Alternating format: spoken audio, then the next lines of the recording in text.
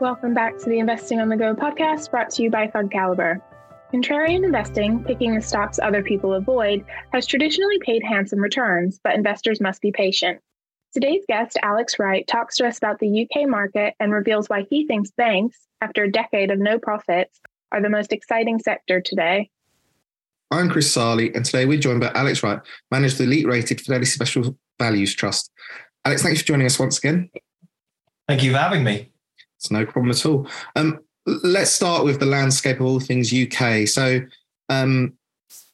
if you weren't an expert in financial services and you looked at a lot of the headlines, you'd see, talk of recession and concerns, etc., around the market in the UK and globally. But when you look at the FTSE 100, which is obviously the largest 100 companies in the UK, it's had a pretty strong 12 months compared to other markets, and it's not far off all-time highs. Does that mean the valuations of these companies are actually expensive now, or do they still offer good value? And if so, where? Yeah, you're right. So it's been an encouraging year, 2022, with the FTSE 100 up almost sort of 5%. And that's very different from international markets, which have clearly fallen even in pound terms. So it's great to see the UK market finally outperforming. I think from a valuation point of view, what's more encouraging, though, is despite actually that outperformance, that absolute increase in value, the FTSE 100 itself is actually about 20% cheaper than it was 12 months ago. And that's because the earnings of the market have grown. So you've seen some very strong earnings growth coming through in 2022, which again is in contrast to other markets where there have been quite big downgrades. And so the valuation on about 10 times earnings today for the FTSE 100 looks really good versus its 14 times long-term average. And actually it looks particularly good compared to other markets. So the US market, for example, despite having a really poor performance in 2022, still trades on over 17 times earnings. So I think from a relative point of view, the UK is a particularly good place to be looking today across all markets globally. Okay. There's two sides to that. Obviously, while the sort of FTSE 100 has been quite resilient, the smaller and mid-cap end of the spectrum has not had such a good year. As a sort of value investor or someone who looks for shares that are trading not on the cheap necessarily, but looking for those gems, does this mean you're finding lots of opportunities in that space? And maybe sort of talk us through the sectors and a couple of examples of where you are, if that's the case. So the fund has always had a big bias to the mid and small cap market. So about 60% of the fund is in mid and small caps, and that compares to only about 20% of the overall FTSE All Share, which is the benchmark. So always a big structural overweight to this part of the market.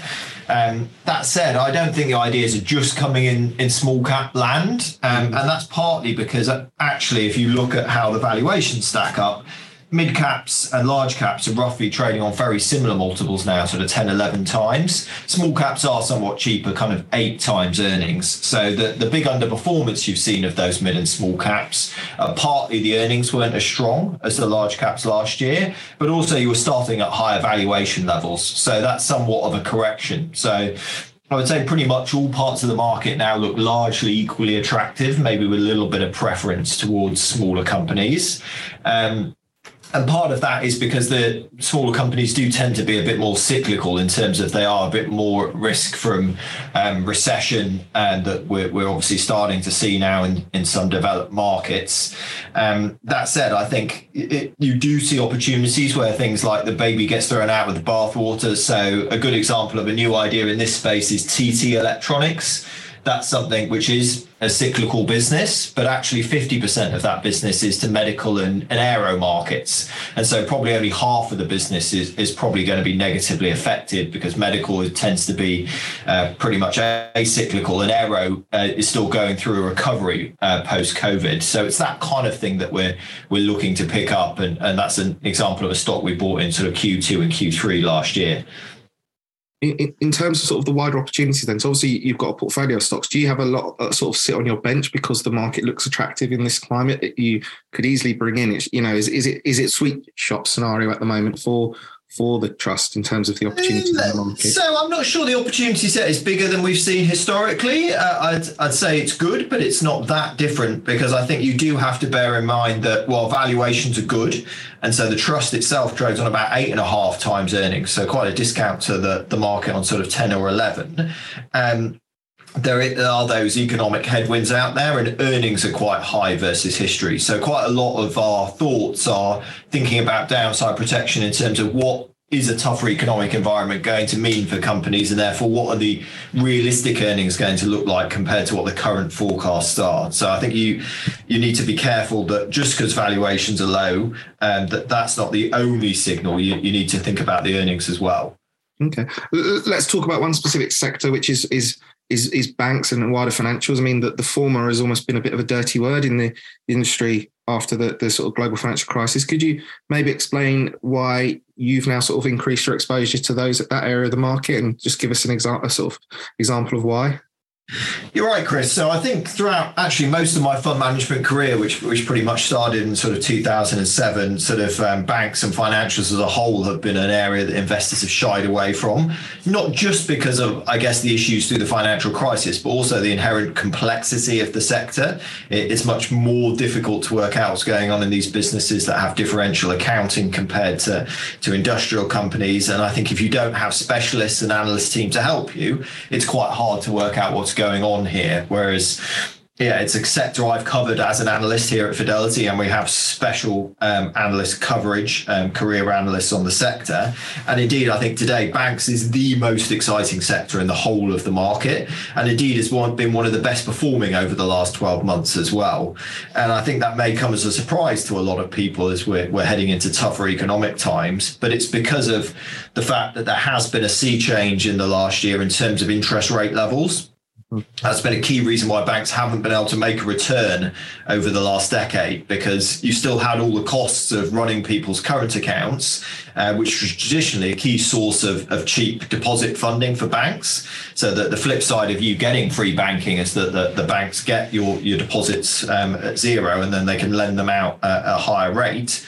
Clearly, while rates were largely zero, that competitive advantage of large banks disappeared, and that's now come back, and you're starting to see banks finally earn decent returns on equity again. So NatWest now for 2023 is forecasting around a 15% return on equity, so that's above the market as a whole. So this is now a higher quality than average company within the market, but yet it's trading on about 6 times those earnings, so a dramatic discount.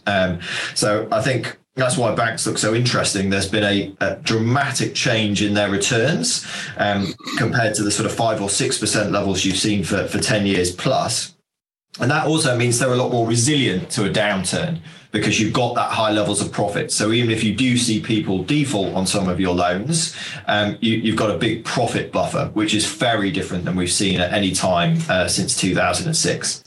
Even if rates were to say, I mean, obviously banks are far better capitalized now than they were in the sort of financial crisis, or as a result of the financial crisis. Obviously there's talk of, inflation peaking and perhaps rates falling back. I mean, you wouldn't be concerned about that, because it would have to go back to sort of the levels we've seen sort of in the past decade of almost negligible rates to be a concern. So is that another reason to support the sort of idea behind the banking sector?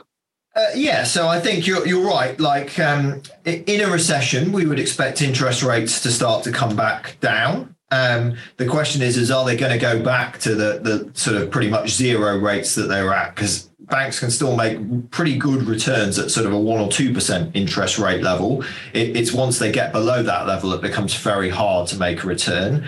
Also, the effects of this feed in gradually. So banks have what they call a structural hedge, where they actually put the money they get on zero rate deposit out onto 5-year money. So actually some of the benefits of the 22 increase in earnings still are feeding in 23, 24 and 25. So again, if interest rates started to fall back down again, that effect would be delayed on the banks. And again, that's one reason why banks were such a painful investment for so long, because prior years of higher interest rates sort of bled out of the banks for quite a long time over the last decade.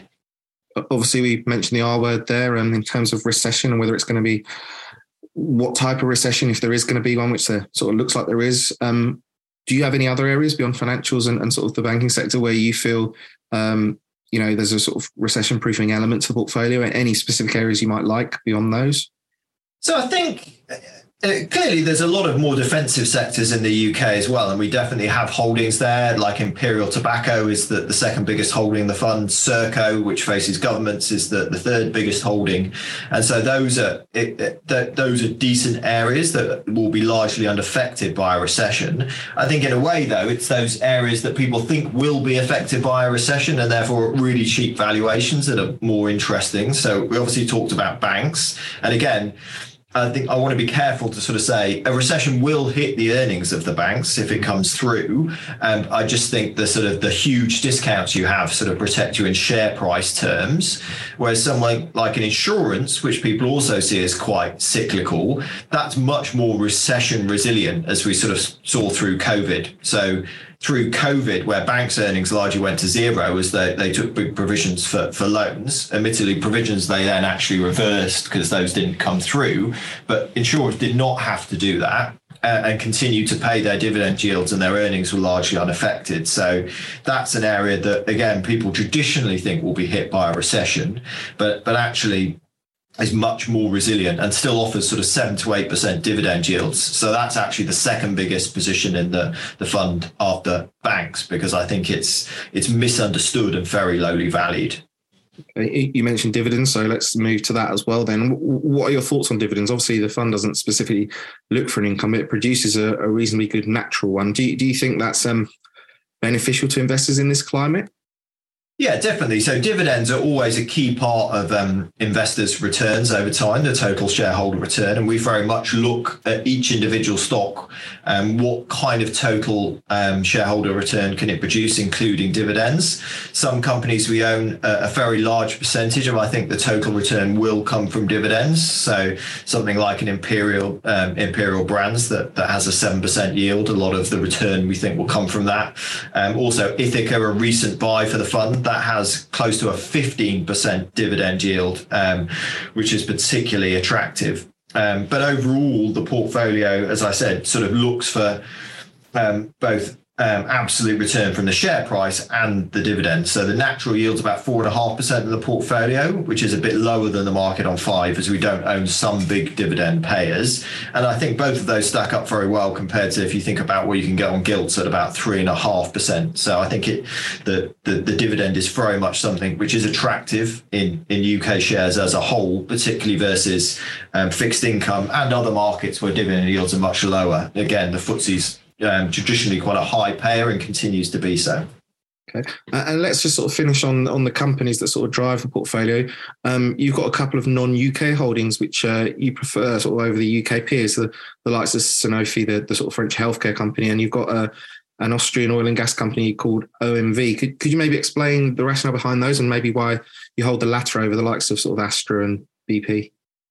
Yeah, definitely. So the fund is primarily a UK investment trust. So it has to have 80% of the assets in the UK, but we do use that 20%. I think we're using about 15% of it today. And you've mentioned two of the most notable names. So if you look at them specifically, to me, Sanofi just looks a better idea than Glaxo in terms of both its growth from its key Dupixent franchise, which is still growing very strongly, but also its quite strong balance sheet. So it has a much lower debt level than Glaxo. And therefore it sort of stacks up both in terms of growth and downside protection. And then OMV is a more complicated story, but one that I think is really quite interesting. So we bought into that earlier this year as they fell quite a lot when the oil price went up in March, compared to other oil companies which did very well. And that's because OMV did distribute some Russian gas and had an oil field in Russia. So while Shell and BP had JVs in Russia, they didn't directly distribute Russian gas. And people were very concerned about what that meant in terms of sort of OMV supply contracts and their obligations. And we were convinced that was gas that they could substitute from elsewhere, and those fears were overblown. And also OMV being a much more gas-focused portfolio looked particularly attractive because clearly the global supply of oil hasn't really changed because of Russia, Ukraine. Russia is unfortunately able to divert where it sends its oil away from sort of G7 countries, whereas actually most of its gas was piped to Europe. And therefore, there is a new demand for gas. The gas in Europe is increasingly not going to come from Russia. And therefore, you need to develop more gas. And OMV has new gas fields ready to go, particularly in Romania, that has been stalled recently and I think can push forward. And so that looks really quite attractive. We had a warm winter this year, but it might not necessarily be the case next year. So it's been very helpful to Europe that we haven't used the gas. So the near-term situation has been alleviated, but that long-term still needs to be fixed. And in the meantime, gas is still trading at high levels compared to history, nowhere near the highest levels that it's been over the last 12 months. But that's very beneficial to OMV and has in fact allowed them to double their dividend this year. So it's yielding about 10%, where Shell's yielding about 5%. So I think you've got both near-term earnings from gas, but also that medium-term development potential that looks much more interesting at OMV. Alex, once again, thanks for joining us and explaining everything, all not just UK, a little bit overseas as well. Thanks for your time. Thank you. The Fidelity Special Values Trust aims to achieve capital growth by investing primarily in unloved UK companies and waiting for them to come back into favor. The trust can hold some overseas stocks too, although this is limited to no more than 20% of the value of the portfolio. To learn more about the Fidelity Special Values Trust, visit fundcaliber.com. And don't forget to subscribe to the Investing on the Go podcast, available wherever you get your podcasts. Please remember, we've been discussing individual companies to bring investing to life for you. It's not a recommendation to buy or sell. The fund may or may not still hold these companies at the time of listening. Elite ratings are based on FundCaliber's research methodology and are the opinion of FundCaliber's research team only.